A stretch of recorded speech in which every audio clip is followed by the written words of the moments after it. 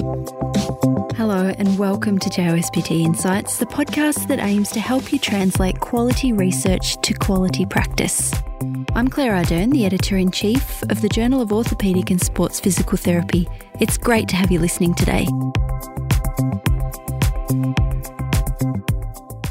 Today on JOSPT Insights, we have our monthly Journal Club edition, where we focus on research articles as the springboard for interviews with authors, educators, as well as clinical experts.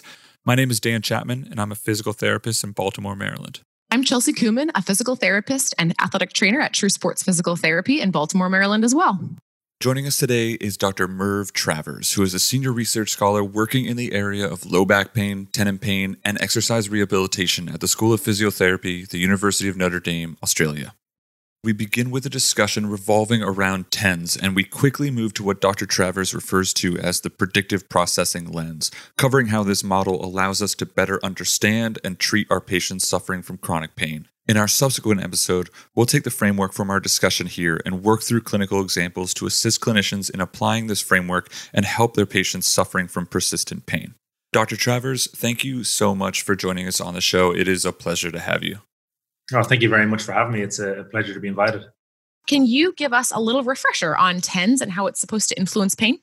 TENS is a method of applying electrical stimulation through the skin. And the intention is to stimulate non-noxious afferents, with the idea being that they in some way stop nociceptive activity at the dorsal horn. So it's this kind of pain gate idea that maybe many of us will learn as undergrads is part of it. It's not the only kind of mechanism that's out there regarding it, but that's the intention. And so can you just give us a quick recap of that Cochrane review and why they couldn't support either stance on the use of TENS? So it was by Will Gibson, who's actually a colleague of mine at the University of Notre Dame. So he led, a really nice team. They did a really nice job on their overview and brought together and synthesized 8 or 9 systematic reviews, over 50 RCTs. And you'd hope with that much data, it's over 2,800 patients, you'd hope we be able to say, look, this is the estimate. We think it works or not, and we're pretty confident. But the situation is that the state of the data that they bring in to the review is such that we can't make any comment or any kind of confident estimate as to whether it works or not. So it's not an issue with the review. The review's really nicely done. Where we are is that the state of the existing data from RCTs is so varied and often very biased and from very small studies and has a number of methodological and reporting issues. That means we really can't rely on it. I really didn't want to say, hey, look, more research is needed. And we highlight 5 different areas that basically say, if you're going to go and do a TENS or CT, control for all the known biases, and we've shown that, including blinding, for example. You want to do large studies, maybe multi-center. And a big thing with TENS is you want to apply it in the way that it's intended to be applied in the real world. So patients or participants applying it on themselves repeatedly, maybe several times a day, and actually recording their pain whilst doing it and trying to perform tasks, rather than saying, come into the clinic once a week and we'll measure your pain score and say, was it better this week? Because that's not really consistent with how you think TENS would operate anyway. And then you've got to look at a wider view of pain. And do we plausibly believe that TENS could be the panacea that we're looking for in this kind of scenario we see ourselves with persisting pain around the world being highly problematic. And so, you can make an argument that perhaps, there's a long history of reductionistic kind of singular treatments or singular RCTs that, show little to no benefit. And maybe that has to do with the fact they are, by their very nature, not necessarily aligned with how we think pain kind of works. So before we go further, can you catch us up on what our current understanding is regarding how pain does work? So at all times, our understanding of pain is evolving. And we've come to this position that recognizes that the role of the central nervous system is probably very important. And there are multiple different kind of frameworks that kind of make that kind of explicit. And also this idea of a person who is situated within their world and environment. So what we're saying is correct now, or we think now, might of course need to be revised in the future, but at the least, if we align with the contemporary understanding, we have testable and usable hypotheses for both the clinic and research environments. I'm very fortunate to be part of a research team. And over the last couple of years, we've spent a lot of time delving through this idea of pain as a percept or a conscious experience.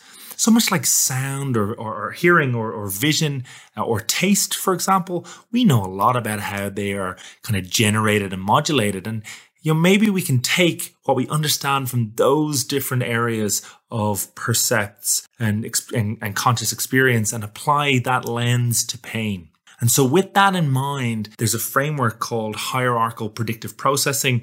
We just call it PP for short. And this seems to explain a lot about how the central nervous system operates and also helps make sense of a lot of these percepts. Now, I can't be so bold as to in any way suggest that this is the definitive answer as to how pain works, but it draws from a lot of other areas of research, and it seems to make a lot of sense based on our current understanding and allows us to view pain very differently. And it starts with an understanding that the central nervous system might not actually operate in the way that we, may have traditionally been thought, with this idea of initiating events in the periphery that come in through the peripheral nervous system into the central nervous system up to the brain via the spinal cord. And then, there's a scrutinization process that happens there. We may need to start thinking that the script has been flipped a little bit, and actually that a lot of our percepts are generated and biased towards predictions based on previously held information within our system. And so for me, this really changes how you start looking at pain. Right. So we know that pain just isn't about peripheral inputs, but can you go more into predictive processing? Maybe give an example of it. How does the central nervous system play a role in that? Probably the best way is through analogy. So I'm sure we've all done this. I drive to work and I pull into the car park and I turn the engine off and I say, was I even paying attention? And what's happened there is I've probably driven along the same route at the same time with probably the same people from my same suburb in their cars at the same time. And all of that information is coming through. But my system isn't just sitting there passively receiving that. Because it's so familiar to me, I have a model in my mind of what my route to work looks like. And so my central nervous system is constantly making predictions about sensory information that's going to be coming in. And if the incoming information matches all those predictions, well, then it maybe doesn't rouse my conscious awareness so much. Because you think about how difficult it would be to constantly have to deal with all of the information coming in computationally for your brain. That would be quite the challenge. But then, on the same day, I could drive home and I notice, my neighbor's trimmed his hedges since I left this morning, right? So how is it that I drive home? I'm not really sure if I was paying attention, but I noticed this trivial task or trivial a bit of information. And that's because I had a model in my mind of what my neighbor's garden looks like. Suddenly the incoming visual inputs are slightly different. So there's what we call a prediction error signal, and that gets sent up through the central nervous system to revise my model or my understanding of what my neighbor's garden looks like. And so that's how we got to start thinking about how perception happens, and we got to think about how our central nervous system comes to a point of pain. And what might be really useful is I play a little audio clip to kind of show people the importance of internally held information. I'm going to play you a clip, and I want you to tell me afterwards, what does it sound like to you? Jazz and swing fans like fast music. That would be R2-D2 from Star Wars. Okay. So your system has no information on which to base its predictions. So you receive that input and it's a jumbled mess. Now I'm going to give you some information on which to base your prediction. Jazz and swing fans like fast music. Did you get that? Now I'm going to play you the exact same file, the first one again. Jazz and swing fans like fast music. Whoa, this is yeah, that's right. This is dope. Yeah. So what that puts in context is that the information already held in your system, within your central nervous system, is absolutely central to the generation of a percept.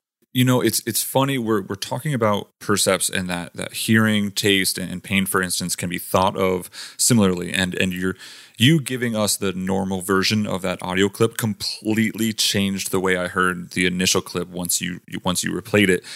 But I don't know. Can you talk a bit more about how that translates to our sensation of pain? So the implication here is that pain isn't as an experience initiated by peripheral events like nociception that are predictions that are generated from previously held information within our system are incredibly meaningful, and they actually bias and mold our conscious experiences. And so these top-down predictions are really important.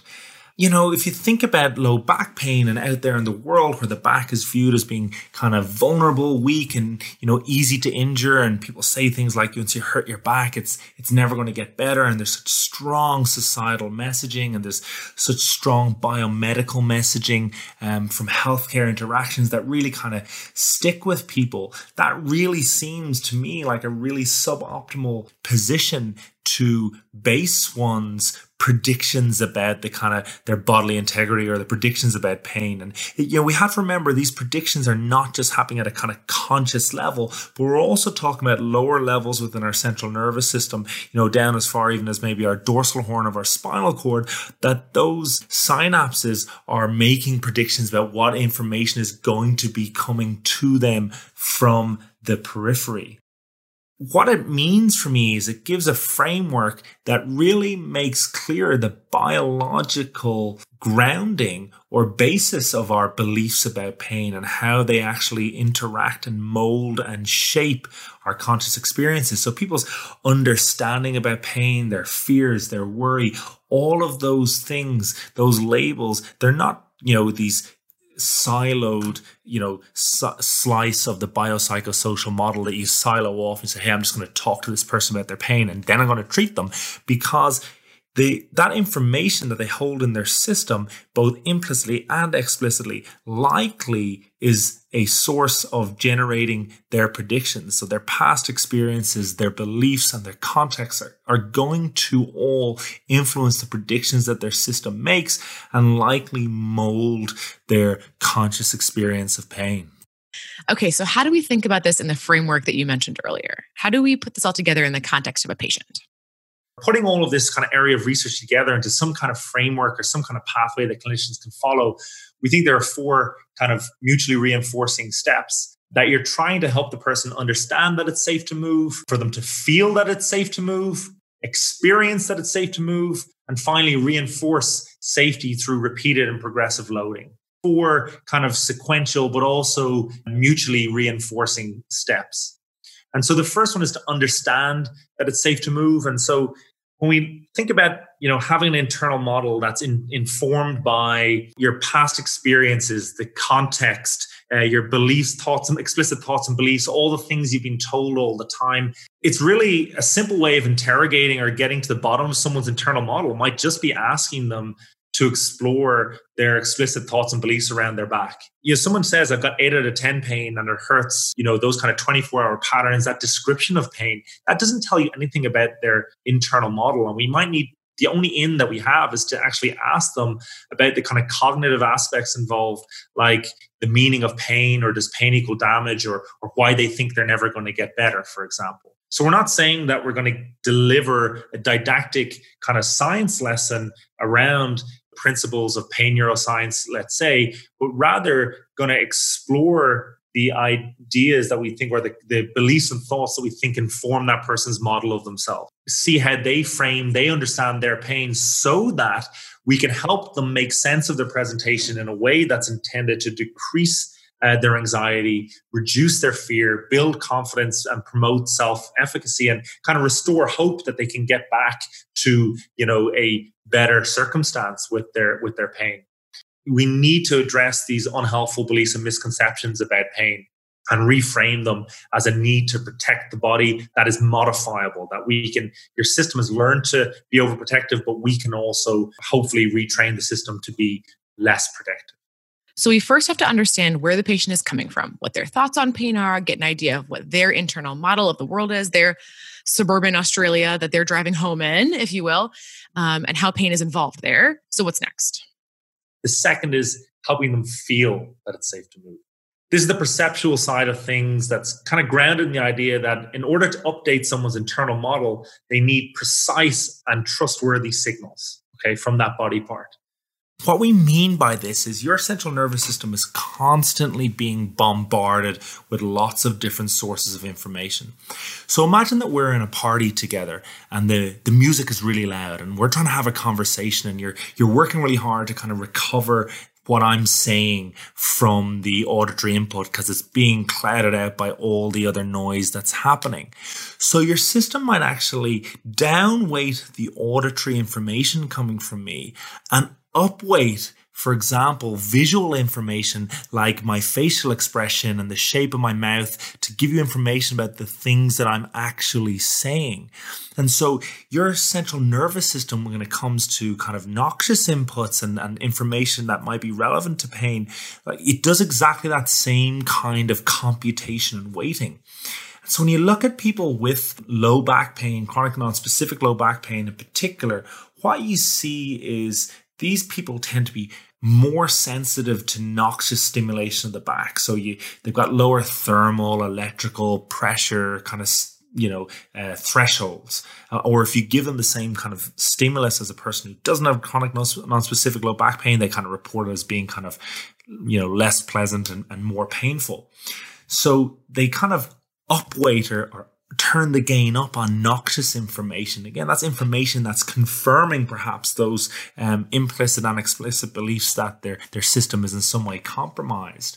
But the other thing is they tend to kind of demonstrate this characteristic hypoesthesia where you actually, if you give them non-noxious inputs like, vibration or get them to try and detect movement or look at their kind of postural positions and various different things like that, the gain seems to be turned down on those activities or information relating to those activities. And so what that means is kind of a weighting or a computation that's happening where they've turned up the volume, if you will, on the information that's noxious that might confirm their beliefs that they're broken, and they have downweighted the information that, is non-noxious.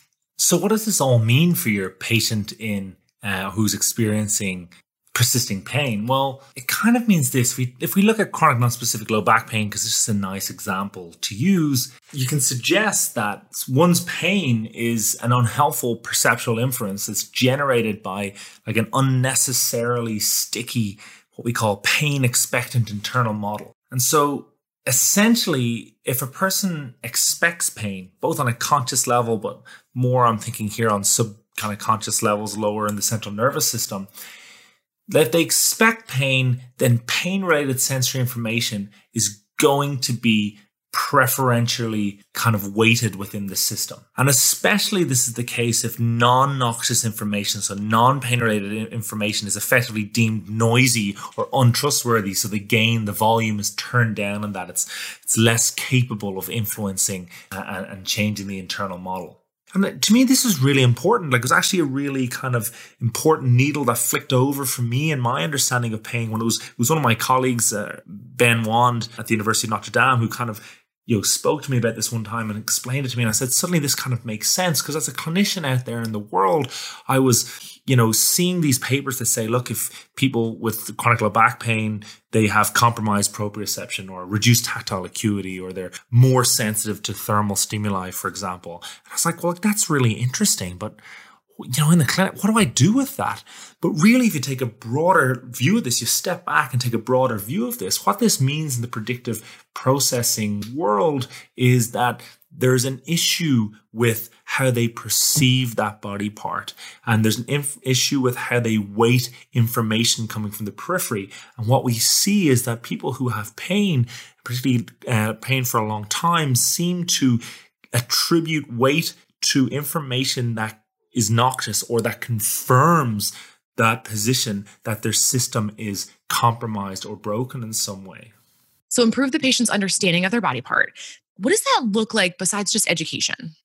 All of these kind of perceptual things matter. And if you look at the field of embodied cognition, information from the body is used to predict the physical capacity of the body.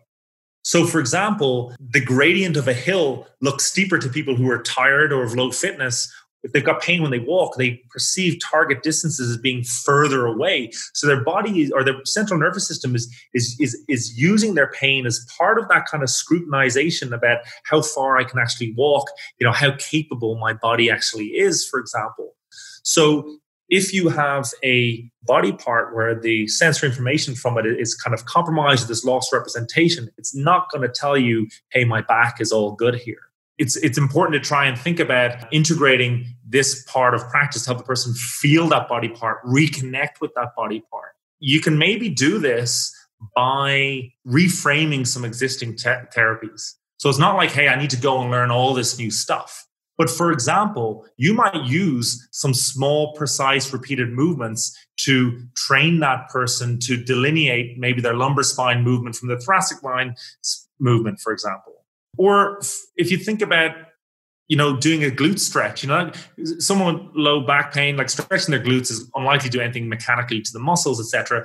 But it will give a sensory input from a body part. So maybe they stretch their glutes, they focus on attend to that non-noxious input coming through rather than the noxious input. And they're learning to delineate different sensations from different parts of the body. So maybe that we use what we already do to in a different framework.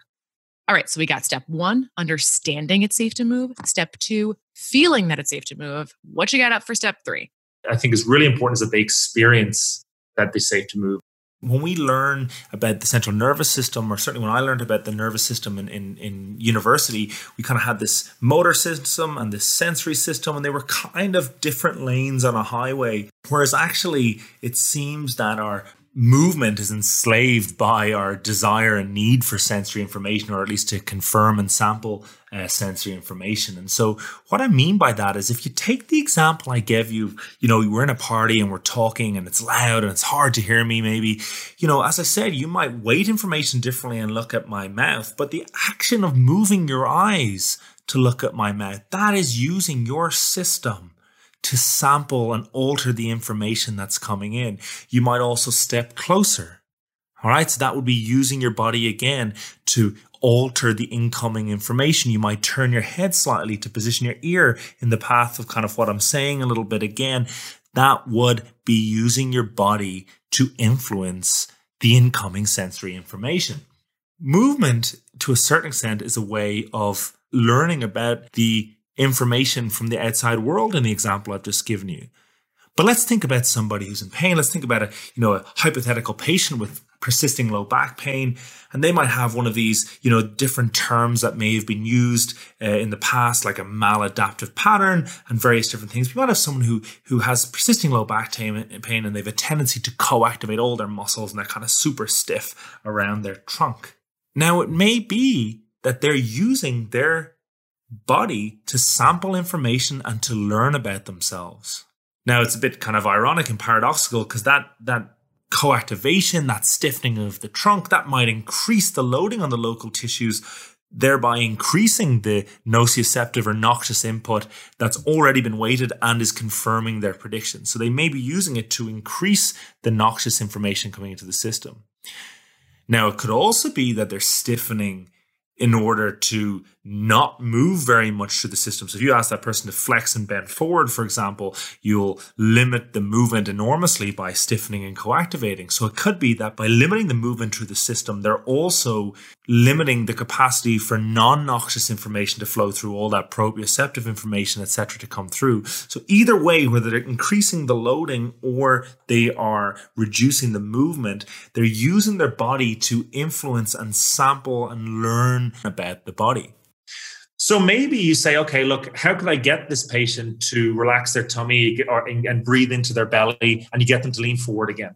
Okay, so you get them to relax, do some stuff that relaxes their tummy, and they bend forward and they move differently. If they move differently, then the incoming signal and the predictions won't match, right? So there will be, hopefully, you're trying to generate a prediction error, a positive one. And if that goes up and refines their model and they experience a little less pain, they're like, actually, you know what? That was a little bit better. Okay, well, now we're talking. Can you see how actually you actually bent further forward, or whatever your story from the understanding step is can be reinforced? It's about experiential learning, but it's two things. If you go back up the chain, to me, it's reinforcing that understanding that you're safe to move. But the other really important thing is that movement then informs your exercise program. That new movement pattern is what you want that person to repeatedly expose to. Okay, so you're working on updating their understanding of their internal model and how pain factors into that. You're trying to reconnect them with this body part in a way that is promoting non-noxious streams of information, such as proprioception, for example. And then you're trying to find ways for them to experience movement in a way that reinforces all of this. So showing them that they can move in a pain-free or pain-reduced manner in a way that works towards reworking and updating that pain-expectant model that you were talking about. And finally, reinforcing all of this repeatedly and progressively in a way that is directed towards their specific goals. The aim of treatment should be to drive the system to update the model and shift towards a kind of formulation that the body is healthy, strong, okay. And to do that, we need to, in some ways, positively maybe introduce some prediction errors, and we need to provide or endeavor to provide the system with precise and trustworthy, non-noxious sensory information that supports this model that the body isn't broken. And so this can be done within a framework of what my colleagues have termed benevolent challenge, that our job is not to necessarily treat the patient or administer treatments, but to create an environment and a framework where there's benevolent or kind of well-meaning challenge to their internal model that we use or that we can achieve via cognitive, perceptual, and experiential streams. And so that is part one of our discussion with Dr. Merv Travers, where we focus on understanding the predictive processing lens and how to use it as a framework for treating patients, particularly those struggling with persistent pain. Be sure to check out episode 2, where we dive into how to approach these discussions with your patients, how to handle flare-ups, and what this all looks like as part of a clinical case. Lastly, we'd like to give credit to and thank Robert E. Ramez for access to the sine wave speech pattern shown earlier in the episode, and thank you for listening to JOSPT. Thanks for listening to this episode of JOSPT Insights. For more discussion of the issues in musculoskeletal rehabilitation that are relevant to your practice, subscribe to JOSPT Insights on Apple Podcasts, Spotify, TuneIn, Stitcher, Google, or your favourite podcast app.